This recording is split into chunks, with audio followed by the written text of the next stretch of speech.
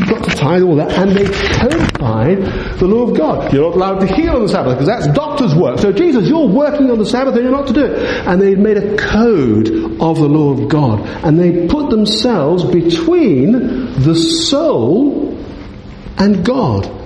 They'd inserted themselves in a position that had not been given them by God. There was no ground for that position, that these were going to be the mediators between God and man. There was no commission in Scripture for that. And yet that's what they'd done. And that is where we come to. That's a bit of background number one. The break between the Israelite rulers, the Jewish rulers, and Jesus, and the wrong authority that they had arrogated to themselves to stand between souls and God. Second bit of background, I'm going to try and be quick. I'm going to read some bits of Ezekiel 34. Remember the psalmist? Of course you remember the psalmist. The Lord, Jehovah, is my shepherd. Hello? Okay, so the concept of God being a shepherd in Israel, owning the sheep. What does a shepherd do? I guess he frequently would own the sheep. He would care for the sheep. He would bind them up. He would feed them. He would heal them. He would protect them. He would know them. He looks after the sheep. The Lord is my shepherd. I don't have any need. The concept of God being shepherd was already in their psyche. I just want to read quickly to you some verses from Ezekiel 34. The word of the Lord came unto me, saying, Son of man, prophesy against the shepherds of Israel. Prophesy and say to them, Thus saith the Lord, Woe be to the shepherds of Israel that do feed themselves. Should not the shepherds feed the flocks? It goes on. My sheep wandered through all the mountains. My flock was scattered. None of you did search for them or seek after them. Verse 7 of Ezekiel 34. Therefore, ye shepherds, hear the word of the Lord. As I live, surely because my flock became a prey, and my flock became meat to every beast of the field, because there was no shepherd, neither did my shepherds search for my flock, but they fed themselves. Therefore, O you shepherds, hear the word of the Lord. Thus saith the Lord God, Behold, I am against the shepherds. I will require my flock at their hand, and cause them to cease from feeding the flock. I will deliver my flock. I will both search my sheep and seek them out, as a shepherd seeketh out his flock in the day that he is among his sheep, in the day that he is among his sheep that are scattered, so will I seek out my sheep. I will bring them out from the people, gather them from the countries, will bring them to their own land, feed them upon the mountains, good pasture. Bring again that which was driven away. I will bind up that which was broken. Shepherd was the vet on call, the vet on hand. If the sheep had a broken leg, instead of he'd bind it up and heal it. You understand? And so God is saying that it's my flock. Strengthen that which was sick. I'll destroy the fat and the strong. Feed them with judgment. But you, my flock, saith the Lord God, behold, I judge between cattle and cattle. It goes on. And that's the other bit of context. Already, in the minds of the Jews, the concept that God is shepherd, and in that context, Messiah is shepherd, it was already in their psyche. Okay? So with those two bits of context, the man being cast out, and their knowledge of God being shepherd, can we read chapter 10, or the first bit of John's Gospel? We'll perhaps go to the end of chapter 9. Some of the Pharisees were nearby, verse 40 of chapter 9 of John, and heard this. So, they said, we're blind too, are we? Verse 41, if you were blind, replied Jesus, you wouldn't be guilty of sin. But now, because you say we can see, your sin remains. He who speaks a word against the Son of Man, it shall be given him, it shall be forgiven him. If they were blind, if they were like these people that they referred to, the ignorant, the unschooled, if they really were like that, what Jesus calls babes, I thank thee, O God, that thou hast revealed these things to babes, the ignorant, and hid them from the wise and prudent, the skilled in the law, the ones that sat in Moses' seat and said, we know that this man is a sinner, so don't listen to him. For Jesus it was the blind and those that say they can see in this passage. The ones that were blind, they were babes. If you were like babes, it wouldn't be a problem. Your rejection of him might have been due to you being deceived. It might have been due to you being seduced by other things because you didn't know. You were blind.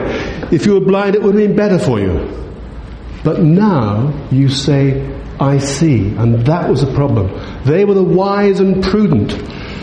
They were the ones who'd studied the law. But in studying the law, they'd taken the key away and they hadn't entered into the kingdom themselves, and they wouldn't let the others enter in. They put blocks in the way. So this was the final sundering, the final division. After this, it was a few months until the crucifixion. And the rest of John's Gospel goes into how Jesus readies his own disciples for that trauma. For them, a great trauma, being separated from the one that they thought was going to save them. Of course, he does save them, but it all went wrong in their understanding. And he was preparing them, building their faith. Okay, so we get to chapter 10 then. If you were blind, you wouldn't be guilty. But now you say, we see. They've been saying that all through the previous passage. We know. We're the ones that are telling you. Chapter 10. I'm telling you the solemn truth, said Jesus. It looks very much like to me, it's the same crowd of Pharisees whom he is addressing. Doesn't it you? It runs straight on. I'm telling you the solemn truth, said Jesus. Anyone who doesn't come into the sheepfold by the gate, but gets in by some other way, is a thief and a robber. But the one who comes in through the gate is the sheep's own shepherd. The doorkeeper will open for him, and the sheep hear his voice. He calls his own sheep by name and leads them out. When he has brought out all that belong to him, he goes on ahead of them. The sheep follow him because they know his voice. They won't follow a stranger. Instead, they will run away from him because they don't know the stranger's voice. Alright, now that's a passage that's very familiar to us. Or we might just read the next verse. Jesus spoke this parable, verse 6, to them, but they didn't understand what he was saying to them. The sheepfold. Can I offer you this suggestion? That the sheepfold is the theocracy of Israel. What should have been all God's sheep. But we find in it that not all the sheep in the sheepfold, not all the people in Israel are God's flock. They don't all belong to him. That's the first thing we find. Second thing, that there are other people that get in some other way. The gate is the ordained way. And God has made a gate in Scripture. When the Messiah comes, when the shepherd comes, he will do these things. He will fulfill these prophecies. He will act in these ways. And there is a forerunner, the porter, that opens to him. Which is exactly what John did. That John went before him, it says in chapter 1, so that all might believe. He was the porter. He's saying, this is he. For the young people here, you need to understand the picture. In those lands, now this is well documented. Everybody knows this, so we're just going to say it again because it's good. In those places, a few sheep, not thousands of sheep like in a sheep station here. We have friends who've got a sheep station. If the sheep's sick, they take a hammer and they put a hammer through its head. End of story. They haven't got a sick sheep any longer. Okay. But it's not like that in the East. They're precious possessions, even up to recently. And the sheep would go with the shepherd at night for safekeeping from, I guess, robbers and wild animals. They'd be brought into an enclosure. You've all heard this, haven't you? Called a sheepfold, a wall, and the gate barred. The shepherds would go off home, and they'd leave the care of the sheep in the hands of a porter, somebody who looked after the door. He was the lowest servant. John, the servant, the lowest servant. In the morning they'd come back and they'd take the sheep out and take them to pasture. How? Well, they didn't come up over the wall. Only thieves and robbers did that. So if there were other people in there who didn't come in through the gate, it was because they had some stratagem, a thief, and some violence, a robber, to lay hold of the sheep that weren't theirs. Pharisees. They were thieves and robbers. God hadn't put them in the position that they had arrogated to themselves. He hadn't said, now I want you to be mediators and tell me. Not a bit of it.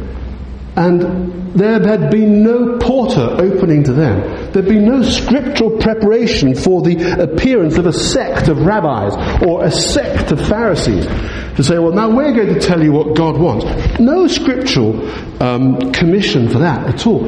But for the coming of the Messiah, Jesus met all the prophecies. The rabbis had 6,000 Old Testament scriptures that were prophecies about the coming Messiah. To him, the porter opens. John the Baptist said, it's him! He's the one! He opened the door. Okay. And interestingly, how does he get hold of his sheep? What work does he have to do? If he were a robber, he'd have to get hold of them and manhandle them and wrestle with them and throw them up over the wall.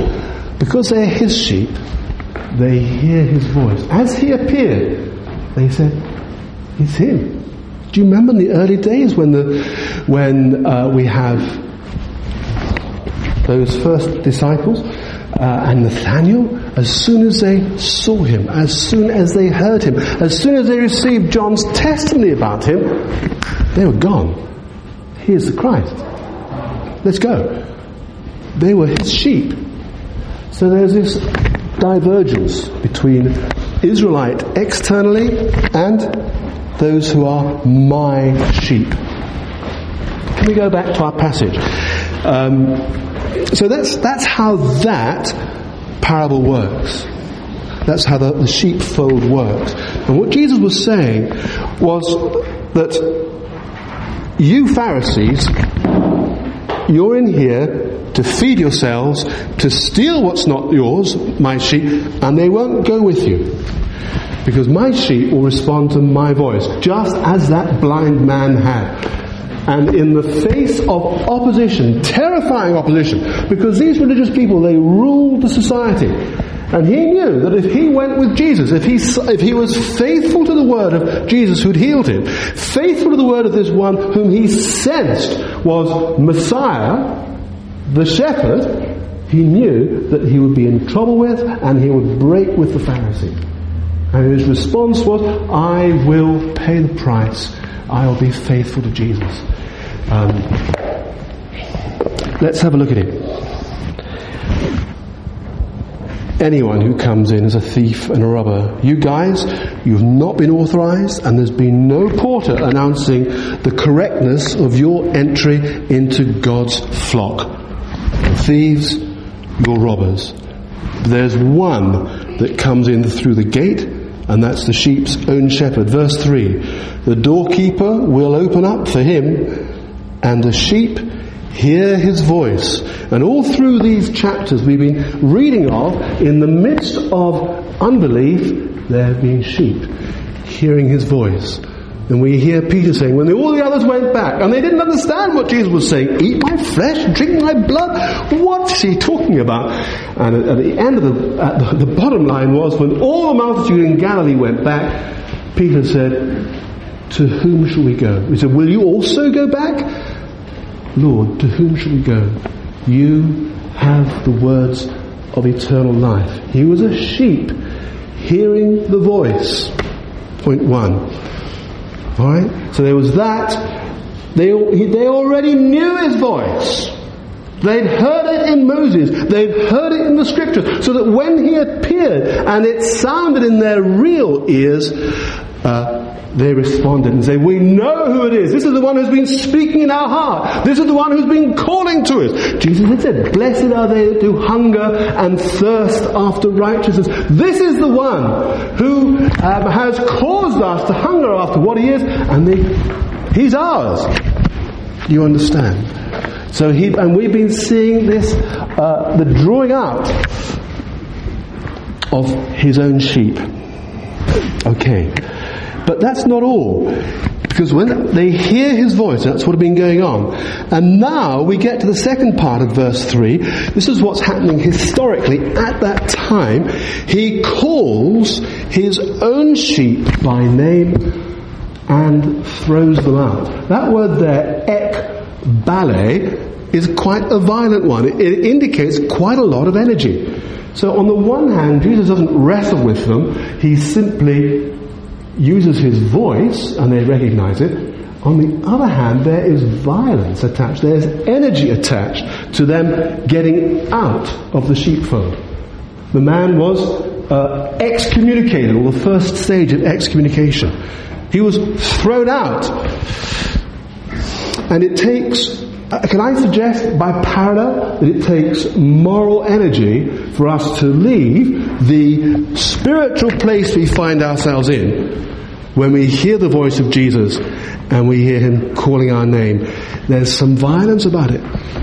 We got to do violence to ourselves. We got to cut off some right hands.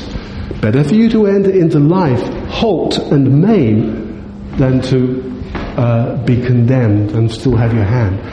The thing that was part of us, we've got to cut off. We've got to say, no, I'm going. I know it's mixing the pictures a little bit, but there's that word, he puts forth his own sheep. There's some violence attached to it. And that blind man had been expelled with some violence. There was some cost. But the other thing, they didn't just hear his voice. Now, he calls his own sheep. They've responded to me. They always were mine, but now they're proving they're mine by attaching themselves to me personally for the first time. They might have been lovers of light. They might have been those who are hungering and thirsting after righteousness. But this was the first time in their existence that they began to attach themselves to the person of Jesus. What is a Christian? Somebody who's attached to Christ. Somebody who worships Christ, for whom Christ is all in all. That's why they're called Christian. And they might have been his sheep, but it was only now that they were proving that in a new way by stepping out and responding to his voice and attaching to him. They're mine. And he calls, and do you see the progression there? He calls, so we have in verse 3, he calls his own sheep by name. That's more than hearing his voice, isn't it? So I kind of hear my voice. I know that I'm come up in front of God. I talk about what our experience might be like today. I know that I'm being confronted with the claims of God. I know that in my inner man, I must leave what I have been. I must leave my surroundings and step out to him. But it's a bit later when we discover that, I'm actually belong to him. He knows my name. He knows all there is to know about me. He knows my failures. He knows how I've let him down. He knows what's made me like I am. He knows the things that I have been sinned against in, the things that have formed my soul unhappily and readied me for disaster. He knows all that. And he has all the answers.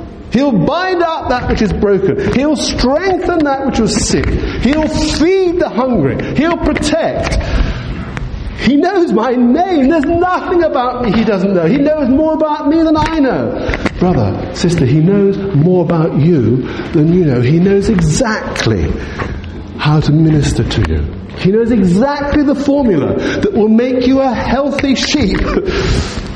A soul that's healthily, strongly, properly, happily attached to the Saviour. And I'll tell you what the formula is. It's the same formula for you as it is for me. I'll tell you in a minute. I bet you know already, okay, what the formula is. It doesn't matter who you are, it's the same formula. He says, I know. And here's the answer. I know, you've come this way. These people have sinned against you in that way. I know. Here's the formula. Here's the answer. These people have ill-treated you this way. I know. Here's the answer. We'll just take one more step and then we'll go back to the answer. We could do a question and answer thing. Who can put that? Anyway, moving on. He calls his own sheep by name and leads them out. He ain't going to leave you. He's not going to leave me in the same spiritual condition, in the same spiritual company that we have been in. No. I want you attached to me, to be my own peculiar possession. You're mine. I love you. I've called you by your name. You're going to live with me now. No, I want to live with all the other things. They seem so nice. Oh, you're not ready yet. We can't have the world and Jesus. We've got to leave the world. We've got to leave our previous efforts at making ourselves satisfied. We've got to leave them all and say, Lord Jesus, you are all in all. There is no other name beside yours. As the apostles said on the day of Pentecost, there is none other name under heaven by which men must be saved. So he leads them out. Interestingly, it wasn't very long before the early Christians, they met in the temple, but it wasn't very long before they had to separate. They were just too different from the Jews. You remember Paul? He had a vow upon his head, and he went to the temple. And he shaved his head, and he had a vow upon him, and so the early Christians were still Jews in the temple, but it wasn't long before they were out. It's a matter of months, really, from these events. He leads them out. Verse 4, when, there's a sequence here, after that, when he has he calls his own sheep by name and leads them out, when he's brought out all that belong to him, after that, after he's got them all out, so it sounds a bit like he was saying, Charlie, out, Denny, out, Matt, out, and he gets them out by calling them by his name, their names. When he's got them all out, verse 4, when he's brought out all that belong to him, he goes ahead of them. It sounds a bit as if he was in the fold saying, out. Sorry, that's how they talk in... Have you seen them at the sheep trials? That's how they talk. Yes, okay. Anyway, so I'm sure it doesn't really sound like that. But when he's got them all out, then he goes round to the front and he leads them. What does it say? He goes on ahead of them. Now that's a really interesting phrase. The sheep, we'll just read on, then we'll go back to the answer. The same one for all of us. And probably that verse, that phrase, will give you the clue. We're going to have such fun, aren't we? The sheep follow him because they know his voice. They won't follow a stranger. Pharisees, these guys, the reason they're not with you, because they know your voice is strange. They're not hearing, when you speak, they're not hearing the voice of God that they've discovered in the book. It's not what God says, it's not what He's like. They won't follow them. They'll run away from Him because they don't know the stranger's voice. Just want, finally, is it finally? Probably. To have a look at verse 4. When He's brought them out, when He's brought out all that belong to Him. Oh Lord, thank you. Grant that you and I should so respond to Him, should so constitute ourselves obedient, that it will be those that are one of the all that belong to Him. Yeah?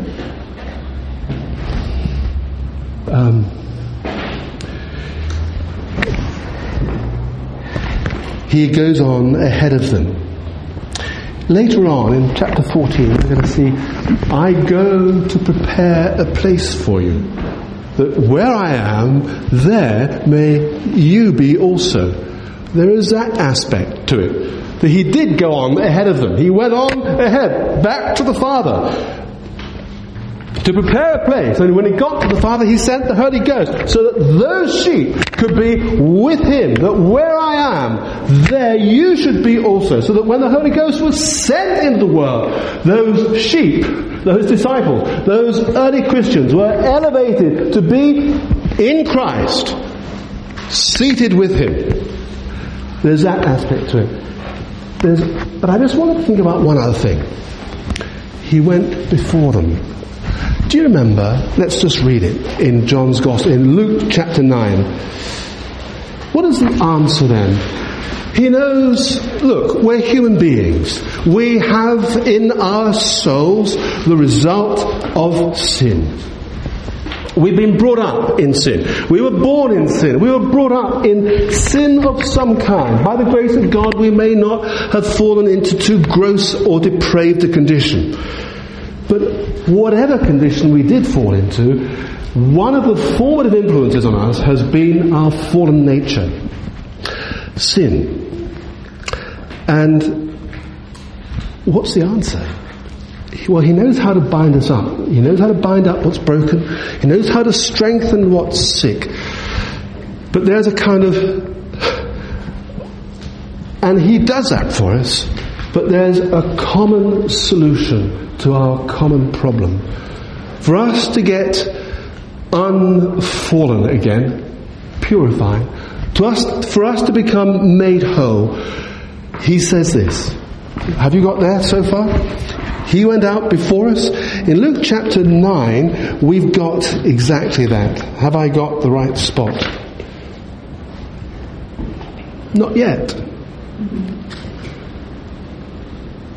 Oh dear. Oh dear. Have I made a mistake again? I'm looking for... I wrote it down. I'm looking for that part. I don't want to spoil it, the punchline. I may have to, because I've got no idea where I wrote it down.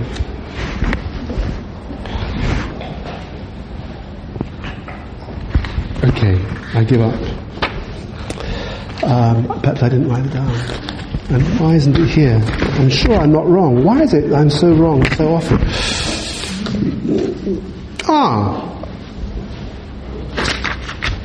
They were all following Him. They'd gone mad to follow Him.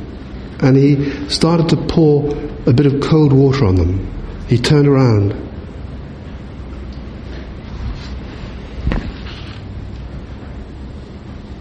Oh dear.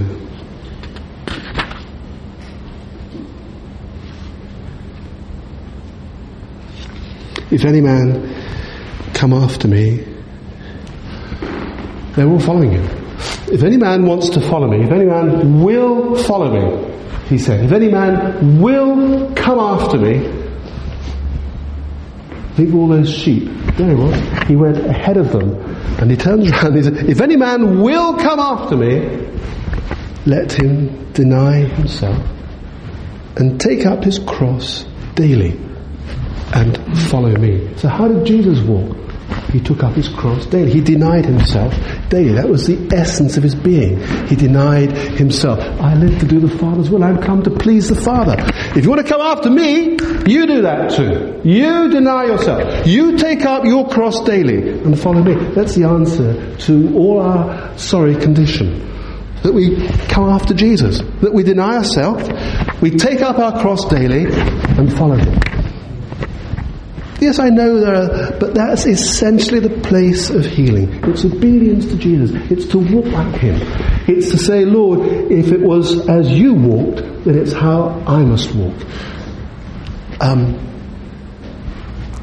It's a very striking relation between that. He went on ahead of them. They were to follow him. And we ought to think, well, Lord, if we want to follow you, we need to think about what you said. If any man will come after me, if you're willing to, here's the way. Deny yourself. What? Look, the whole of our culture, the whole of the spirit of the age is a heightened expression of the opposite of that. It's serving yourself. How can I best bless myself? How can I best realize myself? Self-actualization. How can I get the most out of life so that I'm going to be so happy? That's anti-human. It'll end in disaster. You people, you know in just terms of ordinary human relationships that ends in disaster. In terms of divine things, it ends in disaster. It is the essence of sin. If any man come after me, let him deny himself, let him take up his cross daily. What? All that stuff that I don't want to do? Yes. Daily. What? You mean the thing that I want isn't going to matter anymore? It's not going to count? It's not going to be the determining factor in my life? Well, I want this. Oh, shut up, you spoiled brat. Would you let your children speak like that? I want this and I want this. Deny yourself. Take up your cross and come follow me. That's the path of life. So the healing, that's the panacea, I was going to say. The same answer for all of us. We're all damaged goods, friends. We've all suffered the influence of, to some extent or other, life under the influence of the old man. And for us to lose the influence, the answer is to follow Jesus. And for us to follow Jesus includes adopting his poise and spirit. Lord, I want to do that which pleases you. Considerations of self-pleasure, considerations of self-pleasing, and what I'm getting out of it, I'm learning to let it slide. Lord, it's not about me. Life is about you. The alternative is not life. It's anti-human. It's death. We've got to live for Jesus. Seek ye first the kingdom of God. The Lord Jesus lived to please the Father. I do always the things that please the Father. Now you come and walk like me. And that's the answer to our sorry lives. You want to be happy? It doesn't happen by having consideration for what's going to make me happy. It happens by having consideration for what's going to please the Father. And then, out of that, comes life in the next parable in super abundance. More abundantly. I've come to you but have life, and have it more abundantly. But it's not the consumerist type of life. What can I have that's going to make me happy? Grab, take. It's the divine life. Father, I worship you.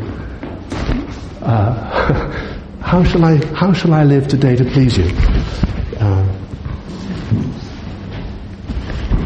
So he's the shepherd. Let's follow him, and let's follow him for real.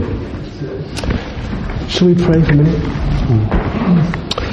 Oh Lord Jesus, thank you that you don't reject our faltering and our poor understanding, but you love us. Grant, oh Father, understanding to our inner man, so that we should see thy things and give ourselves to you. Give ourselves to thy things, and Lord, walk in obedience to you. Lord, thank you. We worship you. We thank you, Lord, for your love for us. Thank you for the wonder that you know all about us. And there's no part of our inner man or our outer man that you don't understand. And yet you say quite simply, the answer is to follow me. Lord, we respond to your voice this afternoon. We respond to your calling of our name. Lord, thank you that there's nothing that's too complicated for you. Thank you there's nothing, there's no soul too messed up or too damaged for you not to heal. Hallelujah. For you not to bind up and strengthen. For you not to give life more abundantly to, as you teach us to live to please the Father. Oh Lord, convert us. Lord, spirit, soul and body. We remember Paul, be ye renewed in the spirit of your mind. Oh Lord, grant that we should be a company of people who are learning to live differently, who are learning to live as Jesus lives. Oh Father, and may your name thus be made great on the earth. Hallelujah. We bless you, Father. Thank you for your ways. Amen. Amen.